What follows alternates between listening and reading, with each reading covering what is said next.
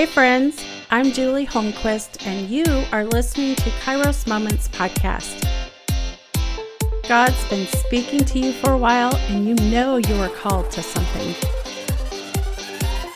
It's time to stop playing it safe with your faith, time to lean into your calling, and time to bring those God-given dreams to life. It's time. Let's do this together. Do you feel like you know God the Father and God the Son, but you really don't know God the Holy Spirit? There are so many misconceptions about the Holy Spirit that can actually cause us to neglect His presence and to forfeit His power in our daily lives. He's more than just behind the spiritual gifts. And that's why I'm so excited for you to meet my guest today, Jeannie Kenyon. She and I talk about how life truly is better with the Holy Spirit, how we can know about the Holy Spirit, but not really know Him personally. We talk about one of the Holy Spirit's strengths and how the go-getter with a God-given dream, that's you, needs to wait on Him. Jeannie recently published her book called Don't Miss Out, Daring to Believe Life is Better with the Holy Spirit. Go grab your copy today. Jeannie shares so much more than what we can cover in this episode. But my hope for you today is that you will learn something about Him that you didn't know before, and that you will have an intimate relationship. You'll get to know Him even more intimately. So let's dive into the conversation. Hey, Jeannie, thank you for coming on the show. Oh, thanks for having me. Let's talk about your new book. I love to take scripture and spiritual principles and uncomplicate them for people, because the Holy Spirit truly is simple and so accessible, but the enemy likes to make Him complicated. Yeah. Oh, I love what you said, that the enemy has made the Holy Spirit seem so complicated, right? Because there is such mystery around the Holy Spirit, and yet there is so much that's made known. And I think most of us kind of camp out in that it's just mysterious, it's complicated, it's inaccessible.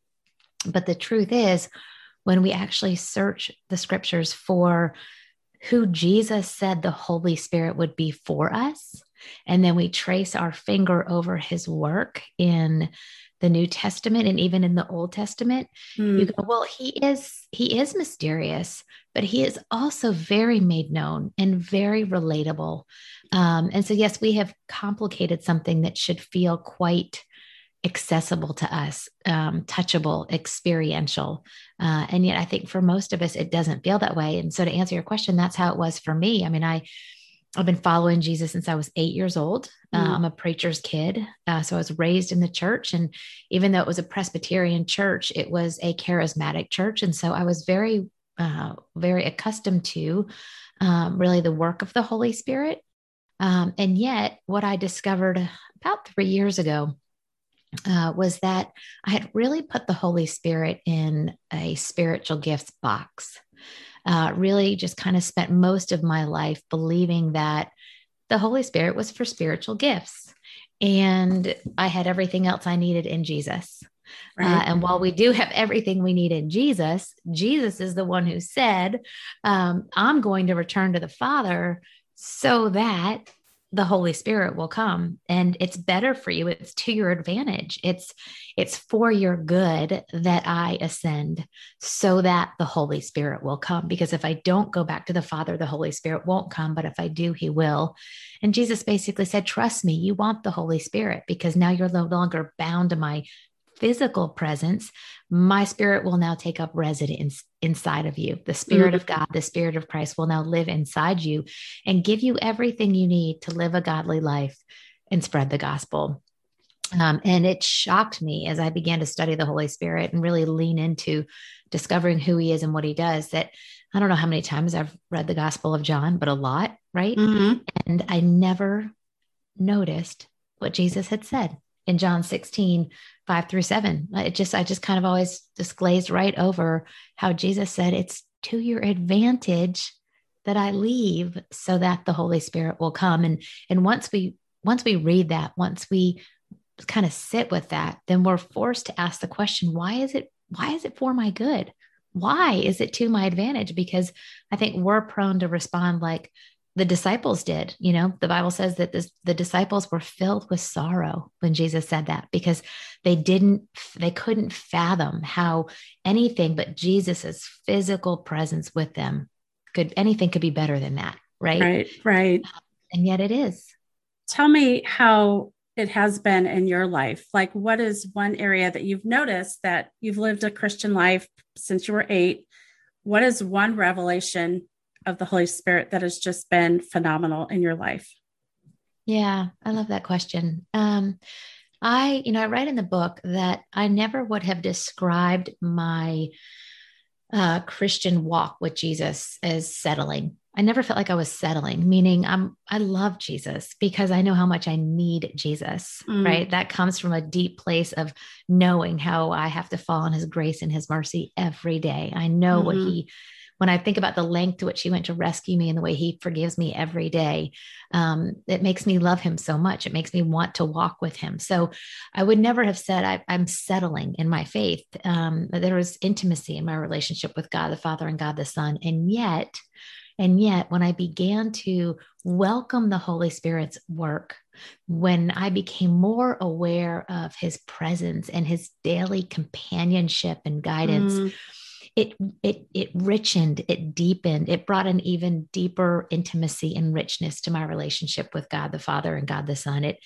just deepened it. It made it richer. There's now in me this just almost constant awareness of the fact that God lives inside of me and that his spirit is always with me. So whether I'm doing dishes or driving carpool or taking a walk or going through something hard, it's just that awareness that the Holy Spirit is with me. He is my helper. I am never without everything I need. And so one of the most beautiful things has been just an even richer, deeper intimacy with the Trinity that I'm really, really grateful for. And I know, and I know, this with God, there's just always more. Right. Yeah, the well is so deep. And so there's just always more of him for us to enjoy and experience and know. So I think that's been the sweetest part, is just more deeper intimacy and just really an appreciation for the Holy Spirit. Kind of look back over my life and now that I know all that he does, all of the benefits of having him, I notice how he was at work on my behalf in so many ways that I just didn't understand or appreciate in the past. And so now for me, it's just like, Holy Spirit, thank you. Thank you for the way you comforted me in those circumstances. Thank you for the way you guided me. Thank you for the way you convicted me. So there's just an appreciation for him that I didn't have before. And so there's a tenderness to his presence now, because I'm so grateful that, even the simple thing that I think a lot of us don't know, which is, if you're listening today and you're a follower of Jesus, you can thank the Holy Spirit. That was his work in you. He is the one who opens the eyes of our hearts to the love of Jesus. And so just going all the way back there, going, thank you for opening my eyes to the love of Jesus. Thank you for starting this beautiful love story. And then it just goes from there. But just a deep gratitude for how he's been working in my life, despite the fact that I wasn't paying attention to it, right? That as somebody recently said in an interview, that even though the Holy Spirit wasn't on my radar, I've always been on his. And that's pretty special. That is. Someone once told me that the Holy Spirit is at work in everyone's life to some degree or another. And we just have to learn how to tap into that when we're talking to them. Because I think, the Gallup's Strength Finders test, woo is one of the strengths. And I think that's the Holy Spirit. He woos us to himself. He's constantly drawing people to himself, whether they're aware of it or not. Yeah. Now, you said a few words: intimacy, awareness, tenderness. And so I think I have vocabulary to share with people what intimacy is about, because I have an intimate relationship with the Lord, and I so want other people to have the same. And it's that constant awareness that he's there. He's there in a moment's notice. We can just, our next breath, we can talk to him no matter what's going on the outside. So the podcast is geared toward women who have a God-given dream. And I want to encourage them that that they can't do that. They can't fulfill that on their own. Like John 15 says, we are apart from him, we can do nothing. I want you to talk a little bit about chapter 7. He is better than self-help. And chapter 12, he gave power to the disciples, because there's so much self-help going on social media. You know, the boss babe, like you mentioned, the mug, the t-shirt, you know, I can do all things. That's right. But they forget that through Christ, and it's through the Holy Spirit through Christ. So talk to the woman a little bit who has that God-given dream and is trying to accomplish it on her own. Yeah, I'm really glad you mentioned that, because I think I'm wired to try and accomplish things on my own, and yet God designed us to need His Spirit. We are designed to depend on the Spirit of God for everything we do, everything we need. Because He wants that closeness and connection and intimacy with us. He loves us too much to design us to not need Him, right? Right. And so He gave us His Spirit. And the truth is, because a couple of people have kind of pushed back on the self-help thing, because in the book I write a lot about spirit help is better than self-help. Spirit help is greater than self-help. And so self-help only gets us so far. It's just the truth. We are human. We are limited. We have deficiencies. We have weaknesses. And so self-help can get us somewhere, right? It can get us somewhere we weren't before, but it can't get us as far as we want to go, because what we're all seeking is transformation. What we're all seeking is radical life change, which we're all seeking is that new life in Christ. Right. And so only the Spirit can do that. So yes, self-help gets us somewhere, but it only gets us so far. And really what we do is we forfeit seeing what's only possible with God when we try to do things in our own strength. Like I don't want to go through life only knowing what's possible in my own strength. I want to go through life being continually having those like mind, right? Like that emoji, like that mind blown emoji. Like I want to live like that. I want to be like, that was God. That was the Holy Spirit. That thing that happened, that door that opened, that wound that healed, that stronghold that was broken. Like that was God in my life. That was the power of the Holy Spirit. And so yes, we have to participate with the Holy Spirit. So you could say that's self-help in the sense that we participate, the self participates with the Spirit, right? We can't just like kick up our feet and watch Netflix and drink some coffee and expect radical life change. But we do have to participate in His work. But as I write in the book, one of the things that became really clear to me in the writing is that I can do touch-ups in my life. I can touch up this, I can touch up that, but only the Holy Spirit transforms us. Only the Holy Spirit can do the supernatural. So I want to experience what's only possible in the supernatural, where God Himself, through the power of His Spirit, changes me from the inside out, heals things that need healing, frees me from things I need to be freed from, and forgives me for things I can't forgive myself for. And so that's the Holy Spirit's work. So I think it's just mind blowing that we have been given the Spirit to help us live out the Christian life. And I think anything less, we're just settling, right? We've made the Holy Spirit very small in many ways.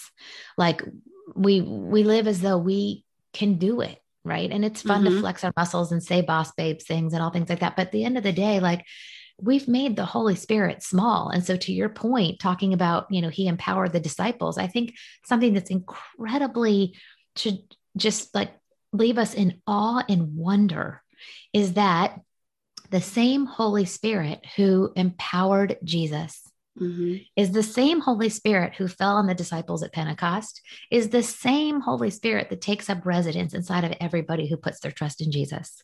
So when you think about Jesus, when He was baptized by John and the dove descended and remained, which is really important that the dove remained. And then literally the next verse is like, then Jesus, comma, full of the Holy Spirit, comma, went into the desert to be tested. And I, again, this is one of those verses where I'm like, how many times have I read about Jesus going into the desert to be tested? And I've always just kind of glossed over those words in between those commas, full of the Holy Spirit, right?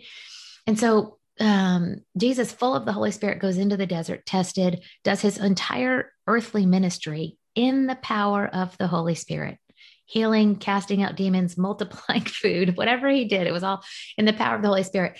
Jesus submits to the Father, he's crucified, dead, buried, raised by the resurrection power of God, right? Mm-hmm. So that's the Holy Spirit, raised by the Holy Spirit. And then tells the disciples, don't even think about trying to go do the work I've given you to do until you have my Spirit. Just don't even think about it. Just wait.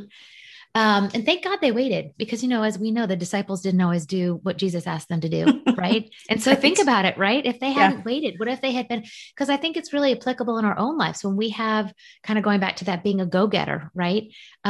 We have things we want to do. We want to have dreams we want to fulfill. We have plans we want to pursue. And we know when Jesus is saying, wait, and we're like, but that doesn't make any sense. I'm just wasting time, Lord. Like I've got things to do for you. I've got dreams. I've got plans. Why would I wait, Lord? Like, I'm just going to go do this thing. I'm going to go pursue this dream and pursue these plans. And he's like, no, wait till it's your time. Not that we don't have the Holy Spirit, but it's that Jesus knows the timing, right? So he tells the disciples, wait, thank God they wait. The Holy Spirit comes on Pentecost, fills the 120 that were in the upper room at 9 a.m. waiting. And then they go out and preach the gospel. And these are radically transformed people. I mean, they were unrecognizable to people, right? The confidence and the courage and the clarity with which Peter preached was blowing people's minds. This was not the same Peter, right? This is filled with the Holy Spirit, Peter. And so the point is, that's the same Holy Spirit we have today, right? The Holy Spirit that lives in you and lives in me is the same one. And it's not a lesser version. It's not a mini version. And so that same power, that same courage, that same conviction is available to us today.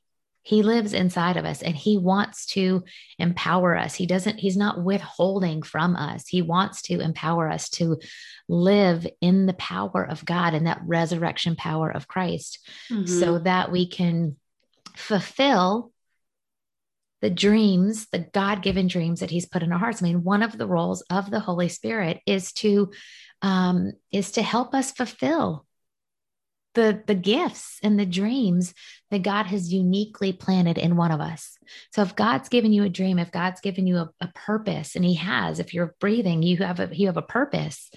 It's the Holy Spirit. He's given you the Holy Spirit to help you live out that purpose for the glory of the Father. And that's what takes us back to self-help, because self-help is about self-glorification in a lot of ways. Right. So it's all about the Spirit, because then God gets the glory. Right? If I did it in my own strength, who gets the glory? Right? I do. Right. If I did this dependent on God, then God gets the glory. And there's a lot more to be, reveled in when we do it with God, because it's just far greater than anything we can accomplish on our own.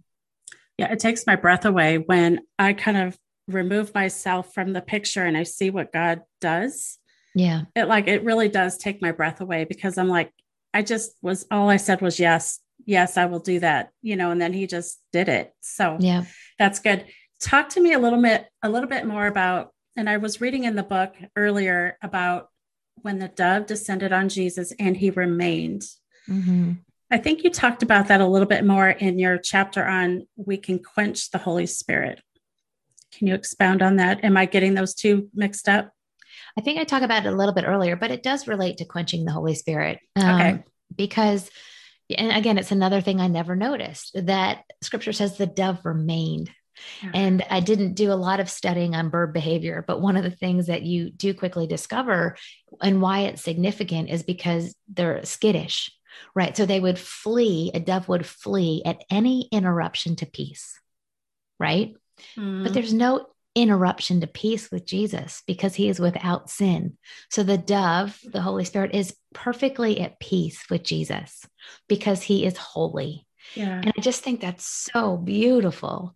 And that's reflective of, Jesus now going out and doing everything in the power of the Holy Spirit because the dove remained. We as imperfect humans, it's a slightly different story, right? So the dove never flees in the sense that God's personal presence is not only indwelling, but it's permanent. We Mhm. never have to fear losing the Holy Spirit. He will stay with us and carry us all the way to Mm. eternity. It's why he's called the Spirit of glory. So we never have to worry about, like in the Old Testament, before the Holy Spirit took up residence inside of people, he would come upon them, or in the Gospels, he was with them. But the post Pentecost promise and beauty is that now he takes up residence inside of us. So we never have to fear him leaving, but there can be disruption to his work, because he is not perfectly at peace with us, in the sense that, we will struggle with sin on this side of heaven, right? And so we can grieve the Holy Spirit, we can quench the Holy Spirit, but we can never lose the Holy Spirit. Mm. But we can definitely impede his work or forfeit some of the benefits of his presence by not cooperating, right, with his conviction, by not yielding to his authority. And so we play an active role in the Holy Spirit's work in our lives. Right. Unlike, so there can be that impeding of his work in us, but it's radically different than how it was with Jesus, where he remained because he was perfectly at peace, because Jesus is without sin. Yeah, I love that word picture, or that picture, when I read that part of your book. Talk to me about the difference between the Holy Spirit being power versus being a person. Because I think as we look at the Holy Spirit as a person, it shines a different light on it. It's a whole different picture. It's a whole different thing in our lives. It sure is. I think there's a common misconception that the Holy Spirit is an it. He's often referred to as it. Mm-hmm. And that's not to shame and guilt or anybody who refers him to as an it, because that's probably all you've ever heard, or maybe it was something you were taught, that he's an it, that he is a force, or a power. And so naturally we would refer to him as an it, or he's oftentimes also kind of reduced to the things by which he is symbolized in Scripture. So in Scripture, as we just talked about, he is symbolized as a dove, by a dove, or Jesus speaks of him as the water, the living water, or fire, right? Tongues of fire at Pentecost. So we take these symbols and then think, well, Holy Spirit is just fire, just water, or just a dove, or he's an it or a force. But the truth is, and the beautiful truth is that the Holy Spirit is he is triune God, right? So we have God the Father, God the Son, God the Holy Spirit. So the Holy Spirit is God, Right. but he is also a divine person. He has a mind, he has a will, and he has emotions. And there's multiple scriptures that speak of his mind, his will, and his emotions. So the Holy Spirit is a divine person with a personality. He has the most dynamic personality. He has the best personality. You know why? Because he shares the same character, the same essence as God the Father and God the Son. They are one. And so he's not somebody that we need to be afraid of. He's not a force or a power to be reckoned with. He is a divine person who takes up residence inside of us and gets to work on our behalf. And so it's important to know that, one, because now you can be in relationship with the Holy Spirit, because you can't be in relationship. Right. You can't enjoy companionship with an it, Or with fire. or a fire, or a dove. I mean, I guess you can enjoy companionship with a dove, whatever. But the point is, you can't have relationship like with them like you can with a divine person. So now you realize, oh, I can enjoy the companionship of the Holy Spirit. But then the other really important part of that is that we recognize that he's not something that's given to us to use at our disposal, right? He's not a power to wield. So there are oftentimes in Scripture, like for example, when Simon the magician wanted to buy the power, basically, that he saw the disciples manifesting after Pentecost. He was like, where can I get this power? How can I buy this power? And Peter rebuked him and said, this isn't a power you like buy, for your glory, your fame, your name. This is the person of the Holy Spirit. And then when you receive him and welcome him, he manifests his power in you and through you. It's God working in you and through you. So you're a conduit of that. You're a Mm, recipient of that. You're a vessel of that. But this is not a power. This is a person who gives us power. right. That's so good. Now, I know you have children, right? Like 5 of them. Oh, you have five. Do you have five boys? I do. Okay, I have four boys. I thought I read that in your book. I was like, All she's a right. boy mom. Yeah, I am. I am. And I love it. I do too. Tell me, like, how do you share about the Holy Spirit with your children? Because the Yeah, Holy Spirit is not, there's no adult Holy Spirit or child Holy Spirit. that's The right. same one can live in me and my boys. How That's would you right. share that with children? That's a really great question. Well, I will tell you, I actually have a Bible study coming out December 1st with Lifeway Mhm. about this. So we've Nice. taken the book Don't Miss Out and we've turned it into a Bible study for parents. So it's called Never Alone: Parenting in the Power of the Holy Spirit. Mm, And so it's all about knowing the Holy Spirit, yes, for ourselves, but then how do we model living in his power and how do we teach them about all of the things that we're learning about him in Don't Miss Out book. So I I'm can't excited. wait. Yeah, I'm excited for, we're just in final edits right now. And I'm so, so, so excited about it. And so two things come to mind that have been really meaningful for me and kind of pretty significant changes in my own parenting as I've discovered the Holy Spirit. One is that it's changed how I pray with my boys. It's changed how I pray for them, but specifically how I pray with them. For instance, in the mornings I drop everybody off at school. I've got kids from 5 to 24. So I'm dropping a preschooler off. I'm dropping middle schoolers off. I'm dropping a high schooler off. I'm not dropping my college guy off. But we'll get in the car in the morning and I pray over them in the car. Mhm. And my prayers have changed because now they're very much saying, Lord, uh, as my boys walk into school today, as they encounter things today, help them remember that you live inside of them, Mm, that you take up residence inside of their life, that everything they need today, Lord, to fight temptation, to when they're feeling discouraged, when anxiety, whatever it is, God, remind them that you live inside of them and you hold nothing back from them.